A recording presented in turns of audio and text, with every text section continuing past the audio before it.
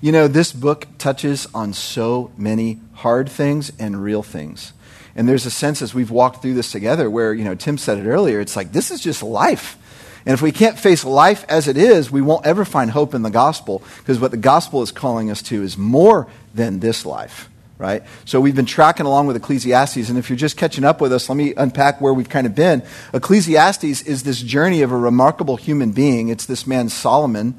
And we believe that the Ecclesiastes, if it wasn't exactly written by him, by his exact hand, it was compiled from his life story and his wisdom. And that was probably what happened. It was later that it was compiled to kind of track along with his story and his wisdom. And one of the things Solomon keeps saying as he's exploring life under the sun is he says, at the end of the day, there's not much there.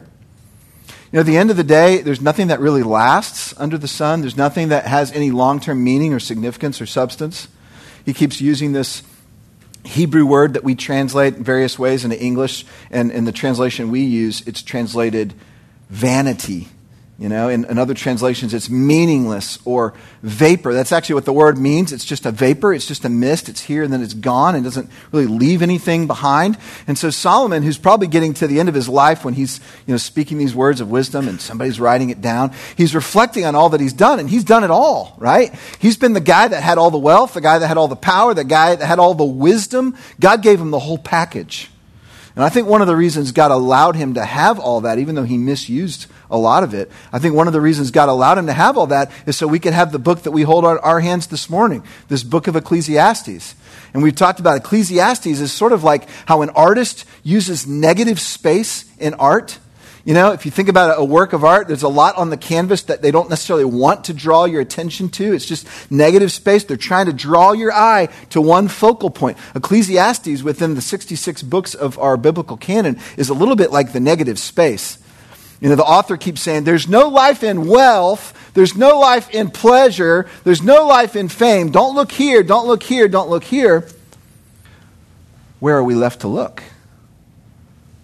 That's where the book is pointing us. And so this morning we come to another very interesting place. It's just essentially saying, look, there's more vanity, there's more futility, there's more places that you will not find life, even though you think you will, and it's unpacking those for us.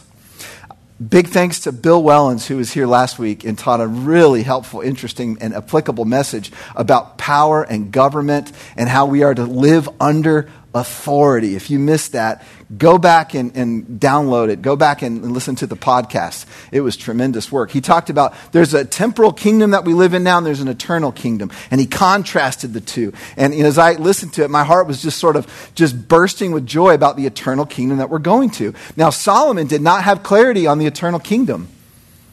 In his place in history, God had not revealed yet exactly how the plan of redemption was going to come to pass. So he keeps encountering this wall of death. And from Solomon's perspective, he can't see over death, he can't see around death, he can't see under death. And so because of that, he keeps coming to the same conclusion. It's all a vapor.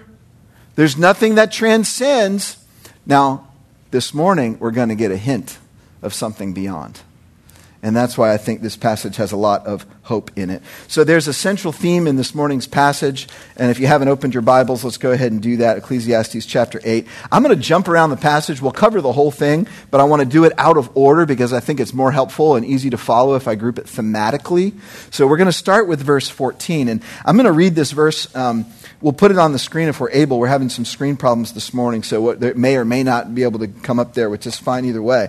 But look verse 14 with me, and then after I read it, I want you to see if you can answer what the theme of this morning's text is. So Ecclesiastes 8, verse 14. There is a futility which is done on the earth, that is, there are righteous men to whom it happens according to the deeds of the wicked. On the other hand, there are evil men to whom it happens according to the deeds of the righteous. I say that this too is futility. Fill in the blank. Here's the theme of this passage. Life just isn't fair. You got it. Life just isn't fair. Y'all all knew it. The word wasn't even used, but you kind of get this idea. There's something that all of us know about life. It isn't fair. In fact, it starts really early.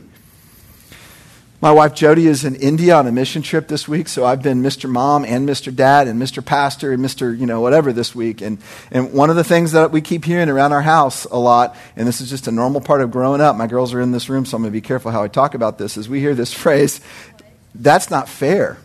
They weren't even paying attention. I got your attention now. I hear that in my house a lot. That's not fair.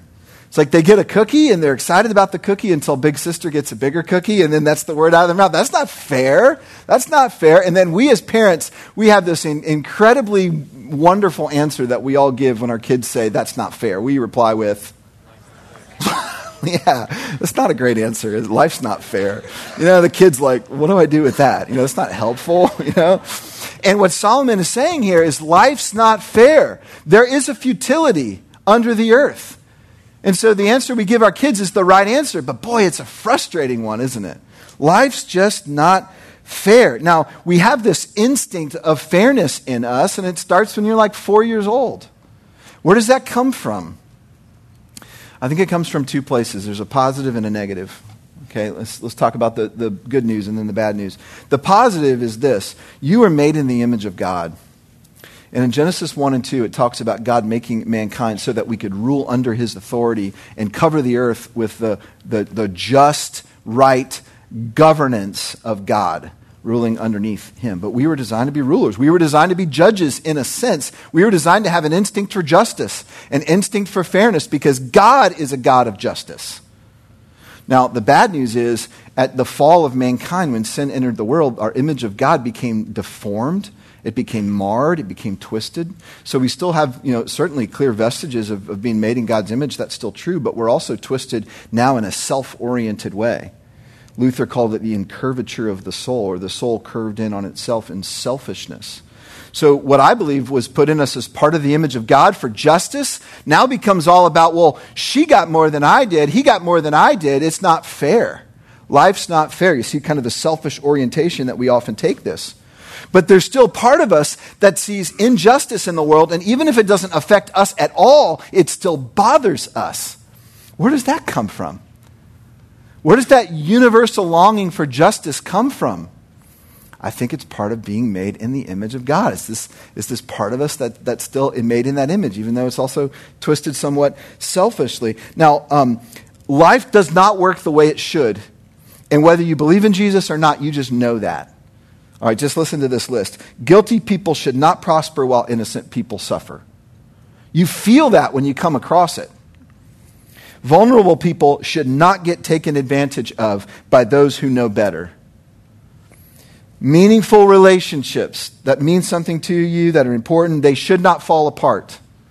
And so when they do, and we've all had relationships that meant something to us that have fallen apart. When they do, you feel like something there is just not right. Something there is not right. A mom of kids shouldn't get cancer, should she? Children shouldn't die before their parents. All right?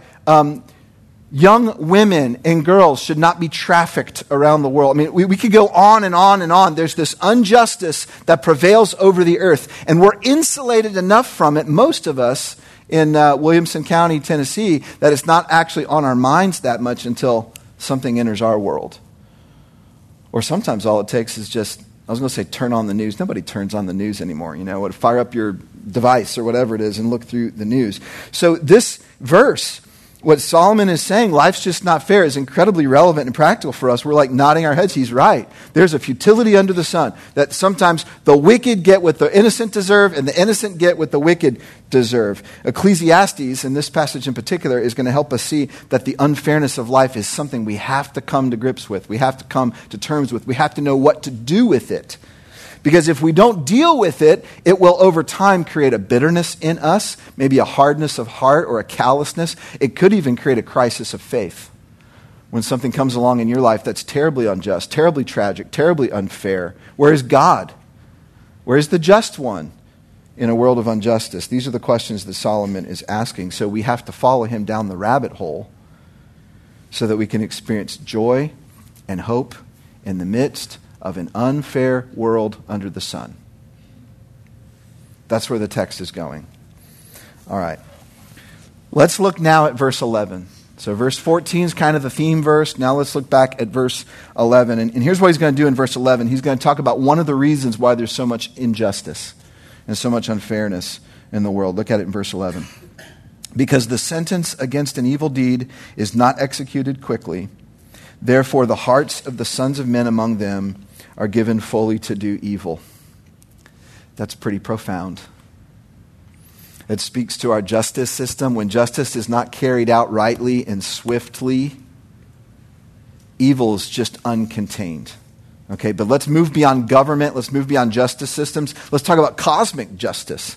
Let's talk about divine justice. I think what he's actually saying, in a sense, is he's saying the depraved condition of the human heart is such that without the threat of consequences, mankind tends toward incredible sin. Mankind tends toward depravity. Mankind tends toward evil. You know, anybody ever read Lord of the Flies? You know, it's just like you just put human beings on their own devices without the threat of justice, without the threat of consequences, and mankind as a whole is going to tend toward this way. Now, this is a moment where we have to start seeing that the problem is not just out there. Okay, the problem is not just, on that island with the Lord of the Flies kids. The problem is not just in the governments of the world that are corrupt, or, these places that we would see in our own lives out there that are corrupt. The problem is in here. The problem is in here, you see. If we think we can get away with a sinful, selfish act without the threat of consequences, without anybody knowing, without any accountability, more often than not, we will. Especially if we don't think anybody's going to be hurt by it. I'm going to make the selfish choice more often than not. Now, as believers in Christ, we have the Spirit of God that puts a check in our heart, and the Spirit of God that helps us. Right? And that's not the point of today's text, but we'll go there just a bit toward the end. But what I think Solomon is kind of getting after here is he's saying we're depraved in our hearts. So without this thread of justice, so where is God? Like, where's the thread of justice? I think this is where Solomon is going. Why doesn't God shut down the evil in our world by punishing the evildoers? And I think where he's going is he's saying there often seems to be almost no correlation between what people get and what they deserve in life under the sun. So is there really any significant reason, significant motivation to do the right thing? Interesting dilemma.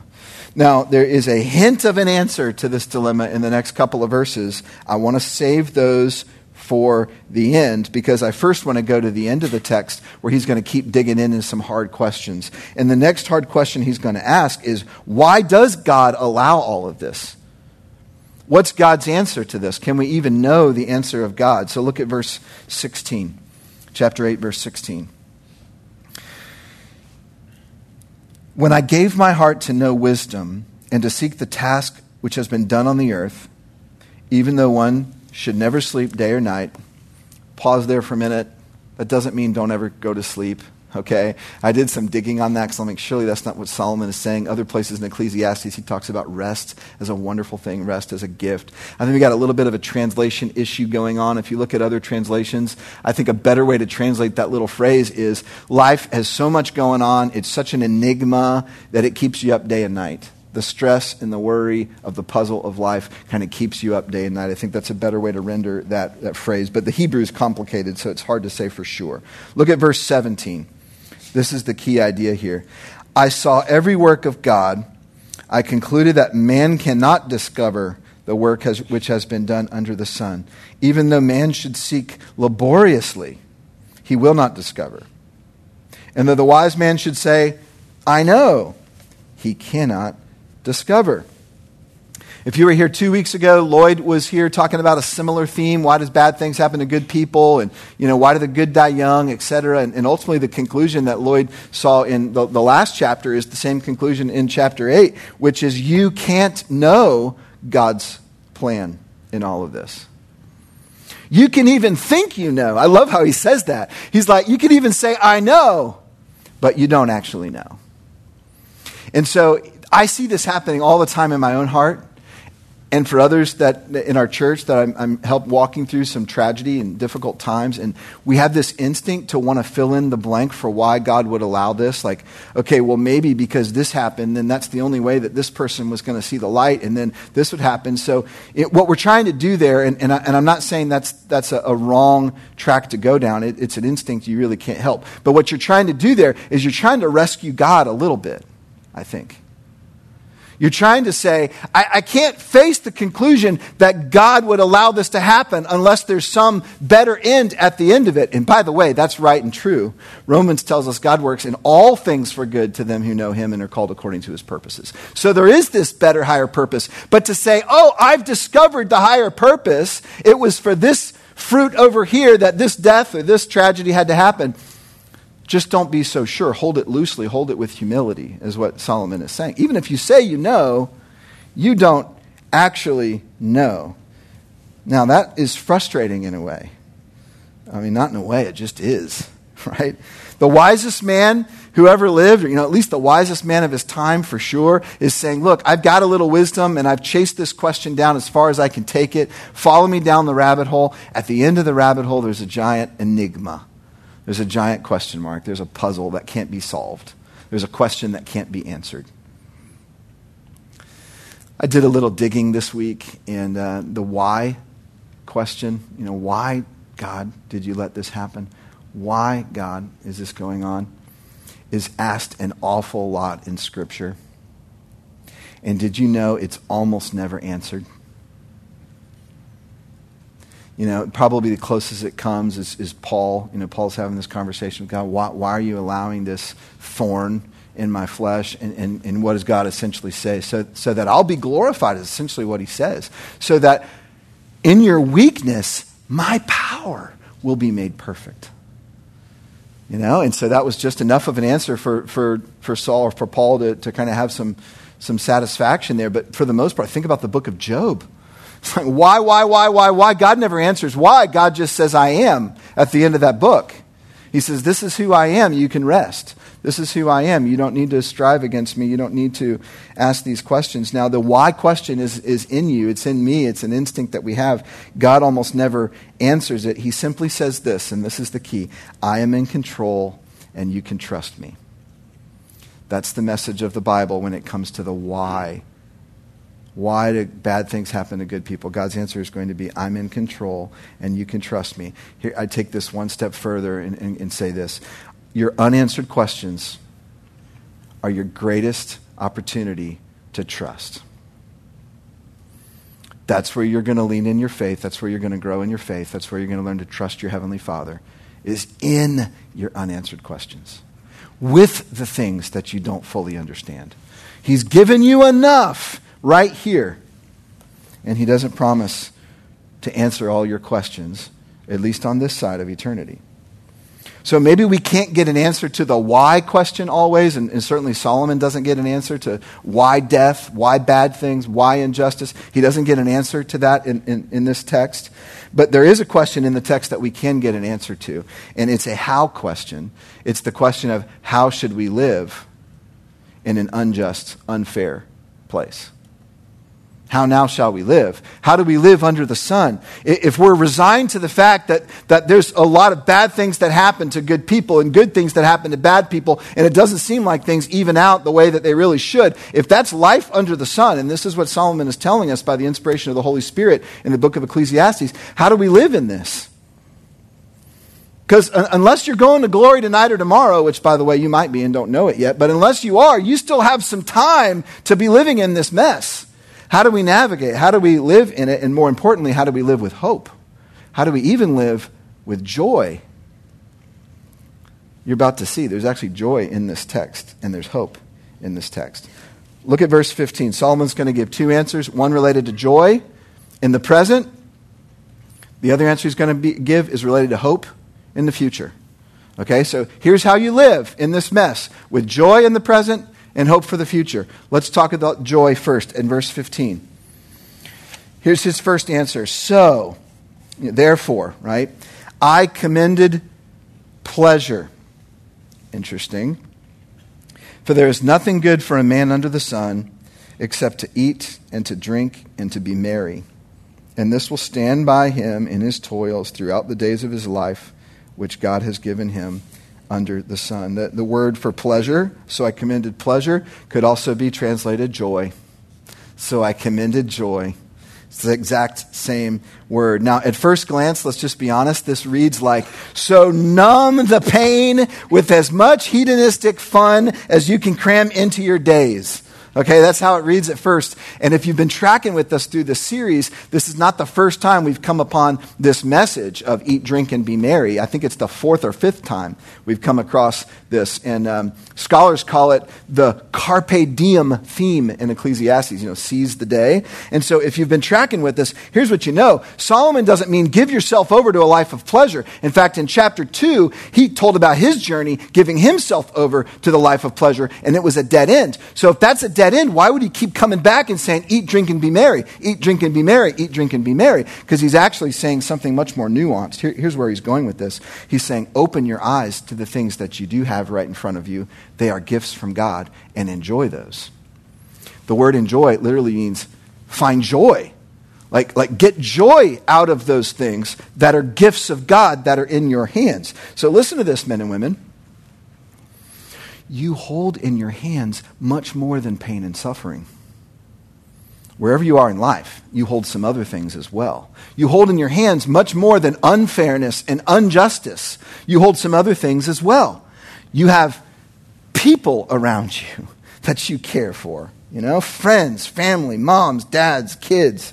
You have experiences that bring you a lot of joy. We just got back from a great trip. Some of you got back from vacations this summer. Some of you are entering into a season now where you've got some experiences in life that are quite enjoyable. There are tastes all around you. I don't know what you're going to eat for lunch, but I bet it's going to be something you enjoy, unless you're on some kind of crazy diet, and good luck with that. And then there's beauty. Sorry, I didn't mean to discourage you. There's beauty. Listen, were you up for the sunrise this morning? Okay, I probably was, but I was chasing 3 kids around the house and a dog that went berserk because a neighbor dog got loose, and it was a crazy morning. But there's going to be a sunset this evening. There's going to be another sunrise tomorrow if Jesus doesn't come back again. There's rivers and lakes and ponds and mountains and flowers and little blades of grass that are beautiful. There's beauty all around us. People, experiences, tastes, beauty. Yes, there are things about life that are bitter and confusing and unfair and unjust, and there are other things about life that are sweet. And you hold them both in your hands. So what Solomon is saying is open your eyes and see what's right here in front of you, and what God has given you to enjoy, enjoy. Okay, that's the point of carpe diem. That's the point of seize the day. We've been using this phrase over and over again through this book because we want to drill it into your heads. Life is gift, not gain. It's a lot like what Tim said earlier when he said it's all grace. All is grace. Everything is grace. It's the same idea. Life is gift. Life is gift, not gain. All right, you can't take anything with you. What you hold in your hands now that is enjoyable and pleasurable, as long as it's in the context of something that's not disobedient to God, enjoy what you have. Enjoy what's in your hands. Receive it as a gift from God. So let me get as practical as I possibly can, okay? I like application. I like trying to take the learning from Scripture and putting it at a place where we can all apply it. And this is as practical as I can possibly get. If God has given you a bike, go ride it. If God has given you a steak, go eat it. If God has given you a kite, go fly it. If God has given you a dog, go walk it. If God has given you a cat, I have no idea what you do with that. But enjoy it. I hear some groans over here. Enjoy the cat however you're meant to enjoy a cat. I just don't know how. If God has given you a spouse, go on a date. If God has given you a parent, go on a trip down memory lane. If God has given you a child, go play. If God has given you a family, go on a vacation. If God has given you a friend, go out for coffee. And if even God has given you nothing but yourself, you still have Him. So enjoy what you have. Enjoy what you have. Receive life for what it is. Enjoy it for what it is. It's a gift of God. It's undeserved, which makes it unfair, but in the best possible way. You see, the unfairness of life cuts 2 ways.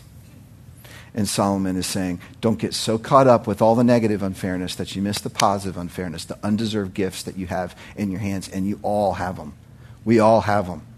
You may have less than you wish you did, all right?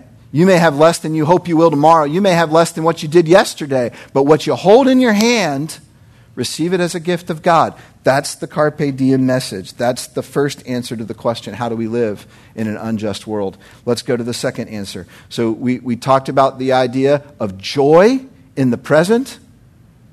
Now let's shift to hope in the future. Look at verses 12 and 13. We're going to put these on the screen together because I want you to see them together. Although a sinner does evil 100 times and may lengthen his life, still I know that it will be well for those who fear God, who fear him openly.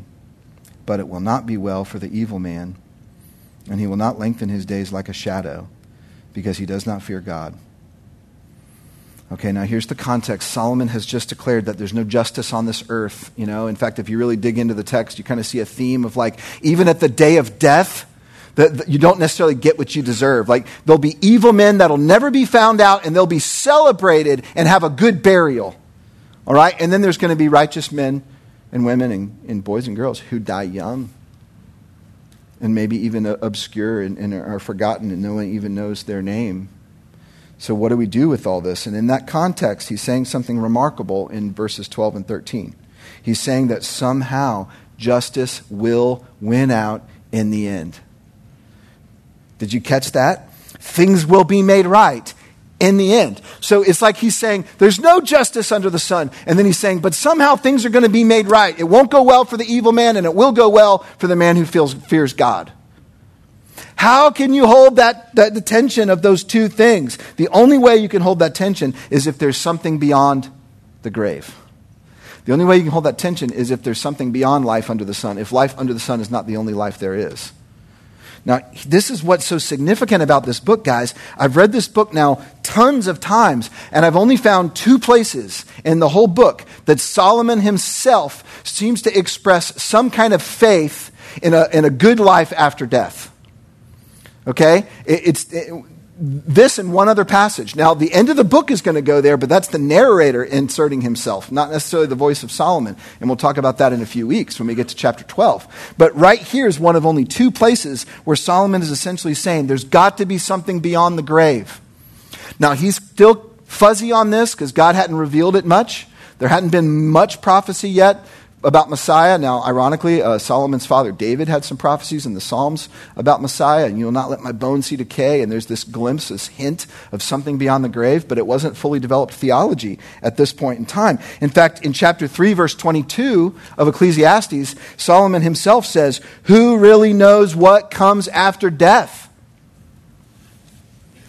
So death is the great wall that keeps hemming Solomon in. He can't see his way over it, around it, under it, as we already talked about.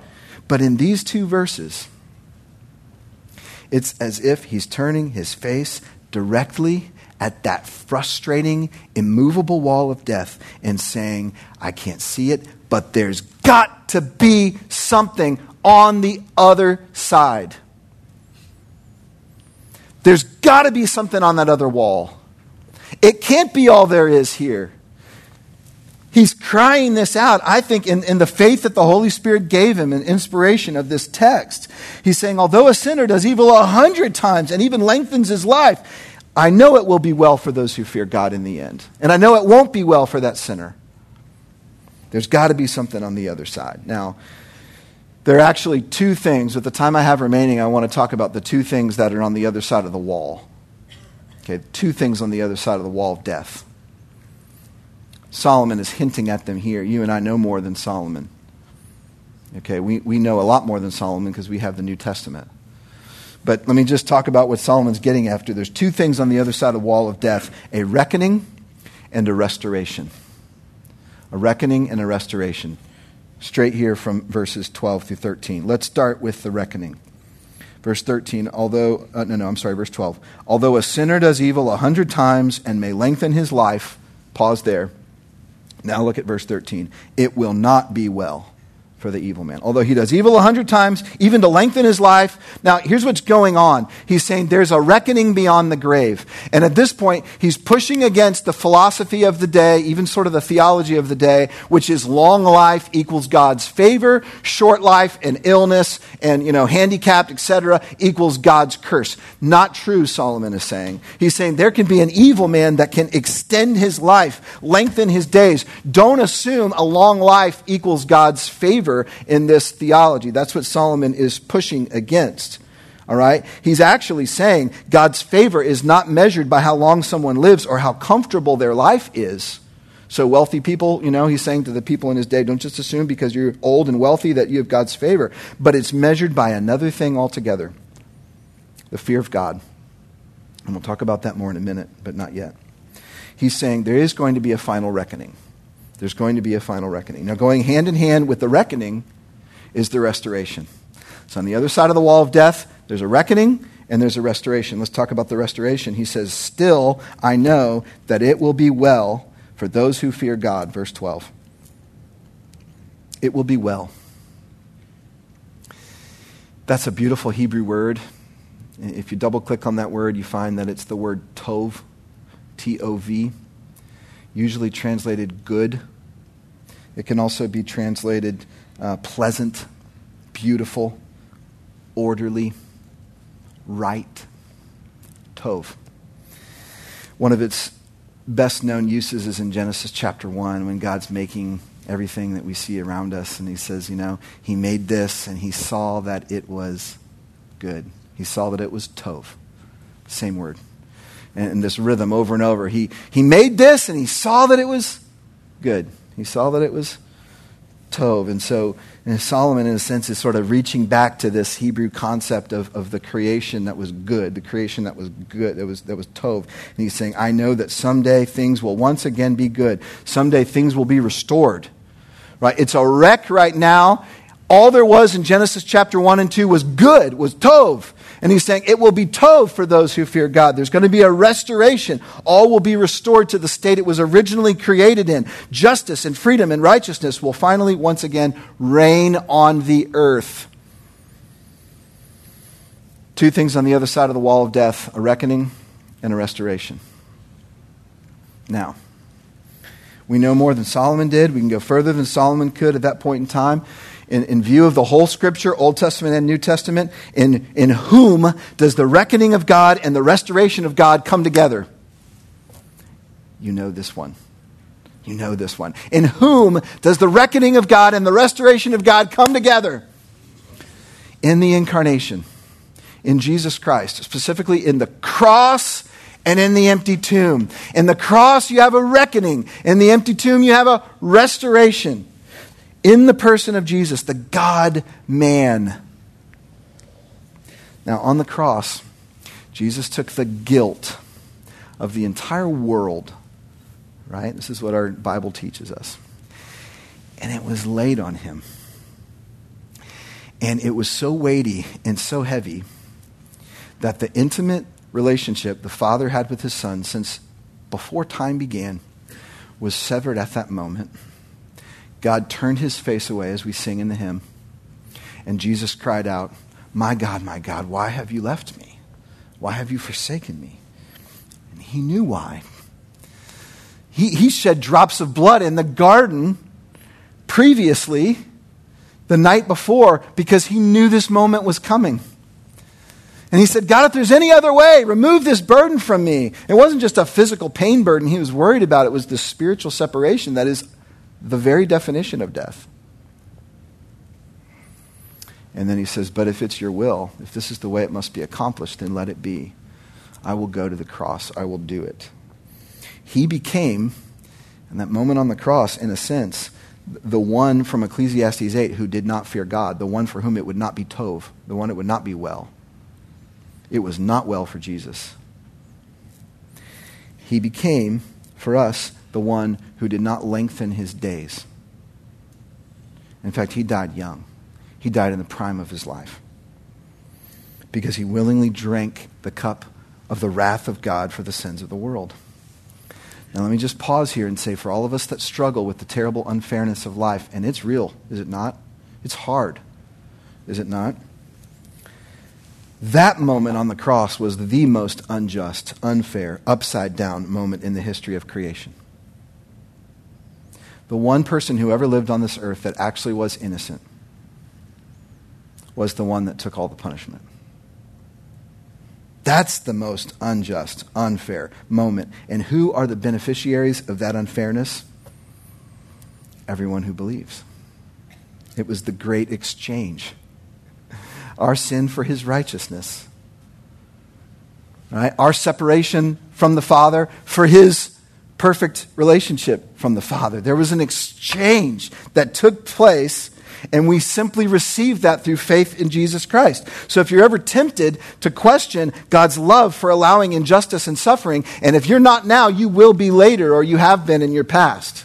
You will. When you're tempted to question God's love for allowing injustice and suffering, don't forget that he did not choose to stay as a passive observer, but he entered the very vortex of the unfairness.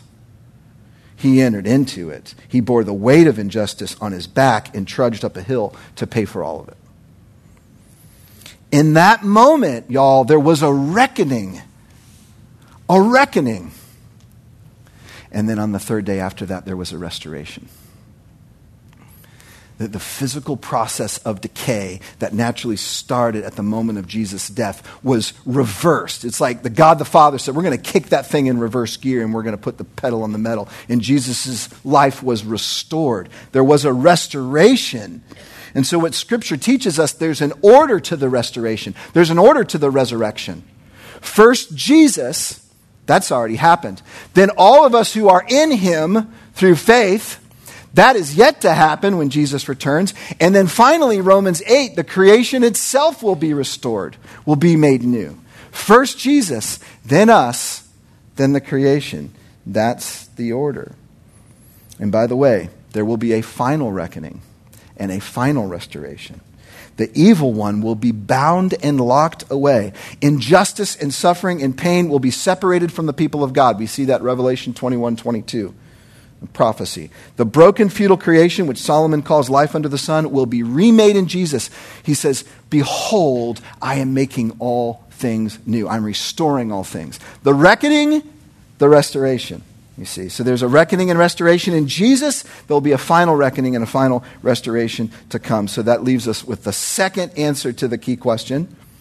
Remember the key question? If life's not fair in both terrible and wonderful ways, by the way, if life's not fair, how should we live?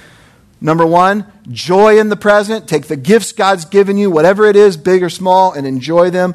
Number two, you must connect the fear of God to the gospel of Jesus. Let me explain what I mean by that. We've talked, Lloyd and I have, about the fear of God a lot in this series because it's a big theme, and the whole book's going to close with this theme, so we're going to come back to it. We've given you 3 concepts for the fear of God so far. This morning I want to add a 4th. Let's first review for the 3. See if we can put those on the screen, if our screens are up and going. If not, there we go. Thank you. Here it is. 3 things about the fear of God. A wholesome dread of displeasing God, a holy awe of God as he is revealed in the Scripture, a humble awareness that to hear God is to obey God. What Solomon is saying is, to those who do those 3 things, to those who fear God, it will go well in the reckoning and the restoration. It will be good. To those who don't do those 3 things, it will not go well. It will not be good in the reckoning and the restoration. That's what Solomon is saying. Clear in the text? Clear in the text. Now, we have just one problem. Who among us has done those 3 things as well as they possibly could? None. Who among us have done those 3 things perfectly? None. Who among us have feared God all of our lives from the time you're born until the time you die? None of us. So there's only 2 ways you can go. You can say, well, I haven't been perfect, but I've been better than most. Scripture never allows that loophole. There is no better than most in the entire Bible. I've read it. All right? It's not there. There's only one other place to go. The substitution. The exchange. You say, I've not feared God all my life. And I haven't, y'all. You haven't. But I know the one who did. I have faith and trust in the one who did. the only one who did. So here's the fourth thing you have to understand about the fear of God if you're going to read the Bible as a Christian. Okay?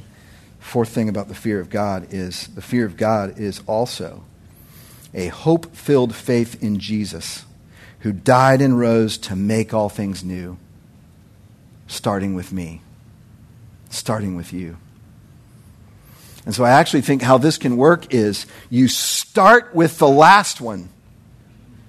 Do you have a hope-filled faith in Jesus? From there, you can start to have a humble awareness that to hear God is to obey, a holy awe of God as he is revealed in the Scripture, and a wholesome dread of displeasing God. It has to start with Jesus Christ. It has to start with the gospel. Now, here's how you can navigate this life, men and women, that's terribly unfair. You have all these really negative, unfair things in your life going on. Okay? You do. You do. And you have over here, you've got a few really good, healthy, wonderful things like, relationships and experiences and tastes and all these things. And like some of you are thinking, yeah, it kind of balances out a little bit. Some of you are like, are you kidding me? Chocolate has nothing on cancer. And you're right. Okay? Here's the thing that you can say. You can say, like Saul, like Paul, keep calling him Saul, in light of what is true about me over here, in light of the good news of the gospel, in light of the fact that in the end it will be well for me for eternity, in light of the fact that I get God, do these things over here compare to the glory of what is to come? These things are short, this thing's eternal. These things are hard, yes, but this over here is so glorious. It'll be, Paul says, like the pains of childbirth compared to the glory of what is to come. So that's how you can walk in this. You say, I've got these hard things here, and I've got this one thing over here, and I'm going to lean in over here. I'm going to lean in on my faith. I'm going to lean in on the good news of Jesus. And this is how we're going to close our service. So let me pray, and then we're going to sing a song that's all about an opportunity to do just that. Our Father, we want to lean in this morning to the good news. We covered a lot of ground this morning. It's heavy, it's weighty, but there is joy and there is hope. So I pray for this body this morning as they're carrying the tension of living as agents of hope in a world that doesn't have a lot of hope, of living as agents of the future justice that is to come in a world that doesn't have a whole lot of justice right now, of living as agents of love in a world that is mostly selfish, of living as agents of new creation in a world that is still decaying and dying. Father, at this point, we must pray, would you send your Son soon? Would he come soon? Would you send him to restore the brokenness and to what you've always designed it to be, good? But we also have to acknowledge it's not up to us when he comes. And so we have a ways to wait, more than likely. We pray it soon, but we may have a ways to wait. And in that waiting, Father, we hold this tension. Would you help us to lean into what is beautiful and true and good? May our minds think about those things. May our hope center on Jesus Christ, the one who is making all things new. And may we become agents of that message even as we live in life under the sun. And we ask these things in the name of Jesus. Amen.